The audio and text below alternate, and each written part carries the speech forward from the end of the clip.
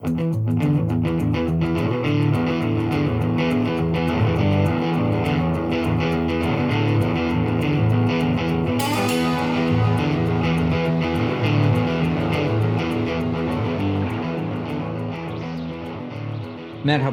ben Mehmet.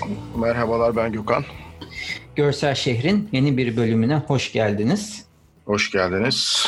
Bir haftalık bir atlama yaptık ve tekrar Gökhan'la beraber bir fotoğrafçıyı daha inceleyelim dedik yeni bölümümüzde. Evet. Genç yeteneklerden. Genç bu sefer. Yani gerçi de genç, yaşlı değildi Mehmet ya. Mert Markus da yaşlı değil. Ha, evet doğru, haklısın. Unuttum. O yüzden bu da hani o yaşlarda. Alex Lubomirski. Bugünkü konumuz. Evet. Böyle enteresan bir karakter tekrar. Evet. Yani biz şimdi tabii bu programı yapmadan önce şöyle bir okuyoruz tekrar bir takım detayları öğrenelim diye. Alex Lubomirski için bir takım işte kaynakları okumaya başlayınca ilginç bir bilgiyle karşılaştık. Bunu bilmiyordum ben.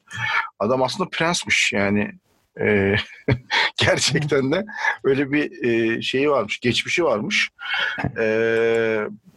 Şu andaki Polonya'ya denk geliyor herhalde o zamanki. Evet. 17. yüzyılda orada bir krallık var. O krallıkta da işte 3.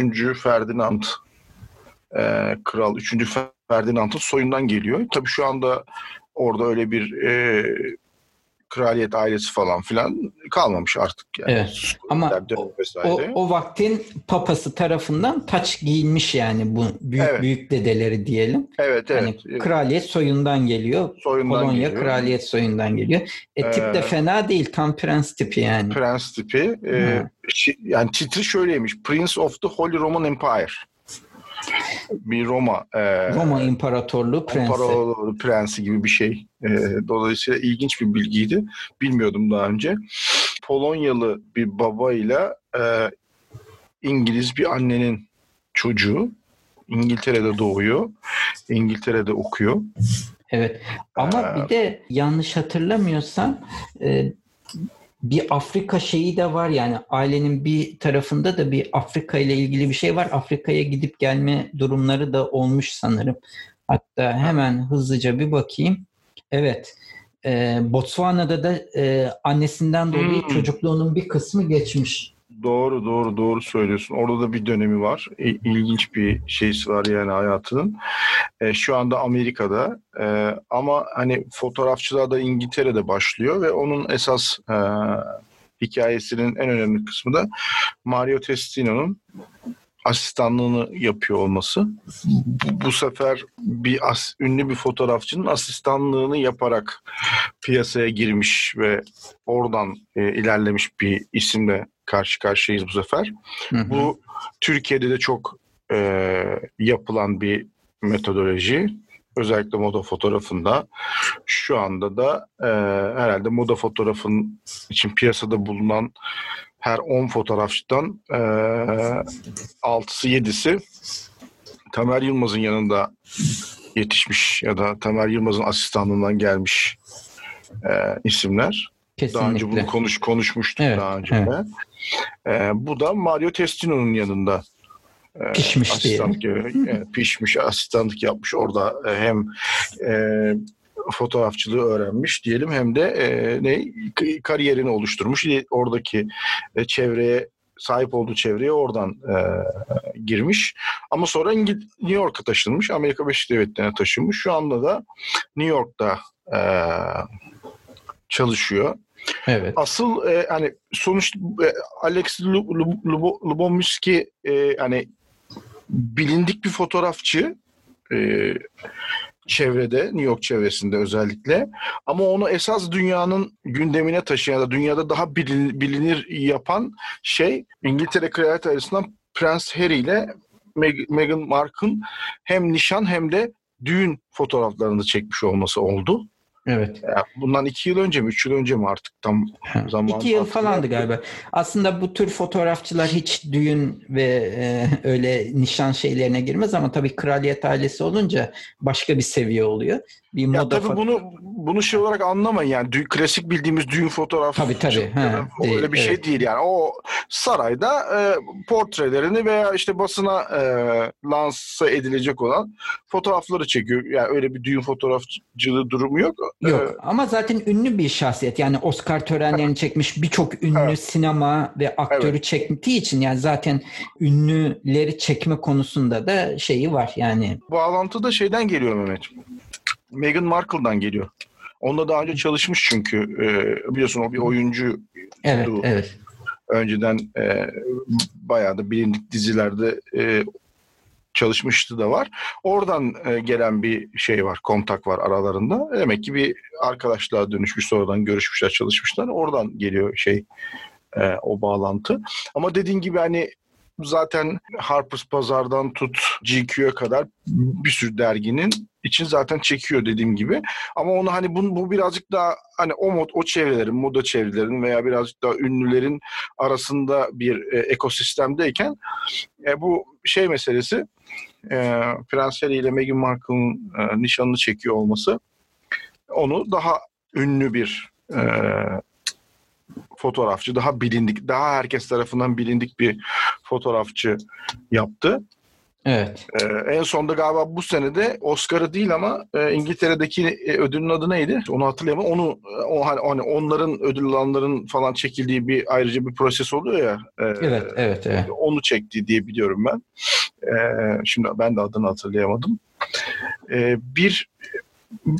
Bir moda fotoğrafçısı da bir portre fotoğrafçısı arasında böyle bir şeyi var, durumu var. Moda işleri de, dergi kapakları da çekiyor, dergilere konu da çekiyor. Bunun dışında ünlülere çeşitli sebeplerle portreler de çekiyor. Zaten web sitesine bakarsak bitip tükenmeden aşağı doğru inen bir web sitesi var. Sürekli fotoğraflar non-stop. Hem ünlülerle hem dediğin gibi moda fotoğraflarıyla. Aynı zamanda CV kısmına baktığın zaman yayınlanan fotoğrafların yayınlanmayan Vogue dergisi yok neredeyse. Yine şey olarak bakıldığında hemen hemen bütün Vogue dergilerine bir çekimde bulunmuş. Evet yani yoğun şekilde çalışan bir fotoğrafçı. Bir de birkaç sene önce bizim de aslında kendisini tanımamamıza vesile olan şey onun YouTube kanalıydı. Evet. Ben bir iki tane oraya videolar koyuyordu. Özellikle backstage'ler işte kendisinin çekimlerde dikkat ettiği şeylerle alakalı falan. Bir YouTube kanalı var kendi ismiyle. Burada da şimdi ara bir takım böyle sektörün içerisindeki bazı insanlarla yaptığı röportajımsı videolar da var. İzlemenizi tavsiye ederim. Özellikle bu alana ilgili ilginiz varsa eğitici öğretici tarafı var. Yani her biri kesinlikle. Bunlar böyle hani tutorial gibi bir eğitim videosu tadında yapılmış değil hepsi. Ama hani dinlerseniz ara bu işin bir takım trikleriyle alakalı şeyler bilgiler var. Ben mesela o izlediğim videolarda çok eski olanlarda yani bak 4 yıl önce mesela yüklemiş, şimdi açık benim ekranımda. 4 yıl önce yüklediği videolar da var. Mesela oralarda şey yaptığını söylediği bir bölüm vardı Mehmet. Ajans dolaştığını hani o daha dijitale geçmeden önce daha basılı katalog portfolyolar vardı ya. O portfolyoları hiç bıkıp usanmadan belli bir devamlılıkla göstermek gerektiğini, bugün de bunu dijital platformlarda yapmak gerektiğini, devamlılığın esas önemli olduğunu, yani bir kere iki kere fotoğraf koymanın yeterli olmadığını, bunun bir devamlılık arz etmesi gerektiğini, ancak o zaman belli bir süre içerisinde insanların ajandasına ve gündemine girebildiğinizi, yani sizi hatırlaması gereken bir iş olduğunda sizi hatırlaması gereken insanların çok yoğun bir ajandasının olduğunu, dolayısıyla isminizin hani belli bir sıklıkta yer almazsa o yoğun gündem içerisinde unutulmasının çok olası olduğunu söylediğini biliyorum. Özellikle marketingle alakalı çok iyi tavsiyelerinin olduğu videoları izlemiştim. Bunun dışında hani iyi bir fotoğrafçı bu. Evet. Hani çok böyle hani Mert Markus gibi çok sivrildiği ya da bir farklılaştığı bir yer olduğunu düşünmüyorum ben. Ben de onu söyleyecektim. Hani fotoğraflarına bakıldığında, Mert Markus'un fotoğraflarına baktığında evet bu Mert Markus fotoğrafı diyebiliyorsun. Birçok farklı fotoğraf. Evet. Mesela Peter... Sokak fotoğrafı ya da dokümenteri fotoğraf tarzında moda fotoğrafı Peter Lindbergh. Mesela o daha böyle dediğim gibi sokak fotoğrafı tadında, dokümenteri tadında moda fotoğrafı tarzını çok yapan birisiydi. Mesela birkaç sene önce Pirelli takvimini de çekmişti o. Evet, mesela bir diğer Pirelli takvimlerindeki tarzlarla çok arasında fark vardı. Mert Markus'ta da daha ikonik fotoğraf görmek mümkün. Bir de renk şeyi var çok. Belli bir renk uygulaması var. Uygulaması var. Belli bir tarzı var. Bunun dışında daha ikonik fotoğraflar. Bu anlamda şeye daha fazla yaklaşıyor bence. Neydi ilk bölümde konuştuğumuz kadın fotoğrafçının adı? Her şeyi unutuyoruz var. Annie Leiboviz'de daha bu konuda paraleller. Ama hani Alex Lubomirski'de ben böyle bir şey görmüyorum. Daha hani günlük ve gündelik veya işte daha güvenli alan dediğimiz yerde çekilmiş işler var. Evet. Renkler çok değişebiliyor. Yani hep sürekli aynı renkleri kullanmıyor. Bazen kontrastı çok arttırıyor ama zaman zaman bazı fotoğraflarında düşük kontrasta geçtiğini de izledim. Hani buradaki fotoğraflara bakınca. Ama genellikle yüksek kontrast, yani çoğu fotoğraf yüksek kontrastlı ama kesinlikle bir renk tasarımı yok yani. Duruma göre renk tasarımı yapıyor diyebiliriz yani. Bu konuda bir şeysi yok. Yani diğerlerini ben bunu iyi ya da kötü olarak söylemiyoruz. Evet. Söylemiyorum ben. Bir tespit olarak söylüyorum. Bu da olabilir. Ama şu bir gerçek yani portfolyosuna bakarsanız sistemin içerisinde olduğu çok açık. Yoğun şekilde çalıştığı çok açık. Yani özellikle bu şeyden sonra zannediyorum. Hani İngiliz kraliyet ailesinin düğününü çekmek veya o işlerin içinde olmanın ardından yoğun şekilde piyasanın içinde çekiyor olduğu çok açık. Bir de gördüğüm şey de şu. Mesela işte artık en top noktalardaki şeye ulaşmış olmasına rağmen hala sosyal medyadaki aktivitesinde bir değişiklik yok. Hala orada yoğun şekilde çeşitli konularla alakalı paylaşımlarını görebilirsiniz. Hem YouTube'da hem Instagram'da hem Twitter'da. Dolayısıyla hani buradan da şu mesajı alabiliriz. Hani kariyerinizde belli bir yere gelmiş olabilirsiniz ama bu özellikle sosyal medya üzerindeki aktivitenizin azaltması için bir sebep değil. Ne yaparsanız yapın orada devam etmek zorundasınız. Dolayısıyla bunu boşlamayın. Hani bir yere gelmek bir mesele ama orada kalmak bence daha şeyli bir mesele, zorlu bir mesele. Evet, sosyal sorumluluk konusunda da çok sık yayınlarda bulunuyor. İşte veganlık ve hayvan hakları bu tarz konularda. Evet, çevre kirliliği falan. Özellikle eşi bu konularda bir hayli yoğun çalışan bir aktivist. O da onun projelerinde bir hayli yer alıyor. Bu konuda dediğin gibi paylaşımları devam ediyor. Bu şöyle söyleyeyim hani bildiğini anlatmaya, bildiğini açıklamaya açık bir fotoğrafçı bu arada. Hani herkeste bu şeyi göremiyoruz biz. Bütün belli kalburüstü fotoğrafçılarda bunu göremiyoruz. Mesela Mert Markus'ta bunu görmüyorsun mesela. Yani Mert Markus'un bilgi ve deneyimiyle alakalı ya da işte kendi teknikleri, stratejileriyle alakalı böyle bir bilgi ne Instagram'larında ne diğer sosyal medya hesaplarında yok. Zaten öyle bir YouTube kanalı falan filan da yok.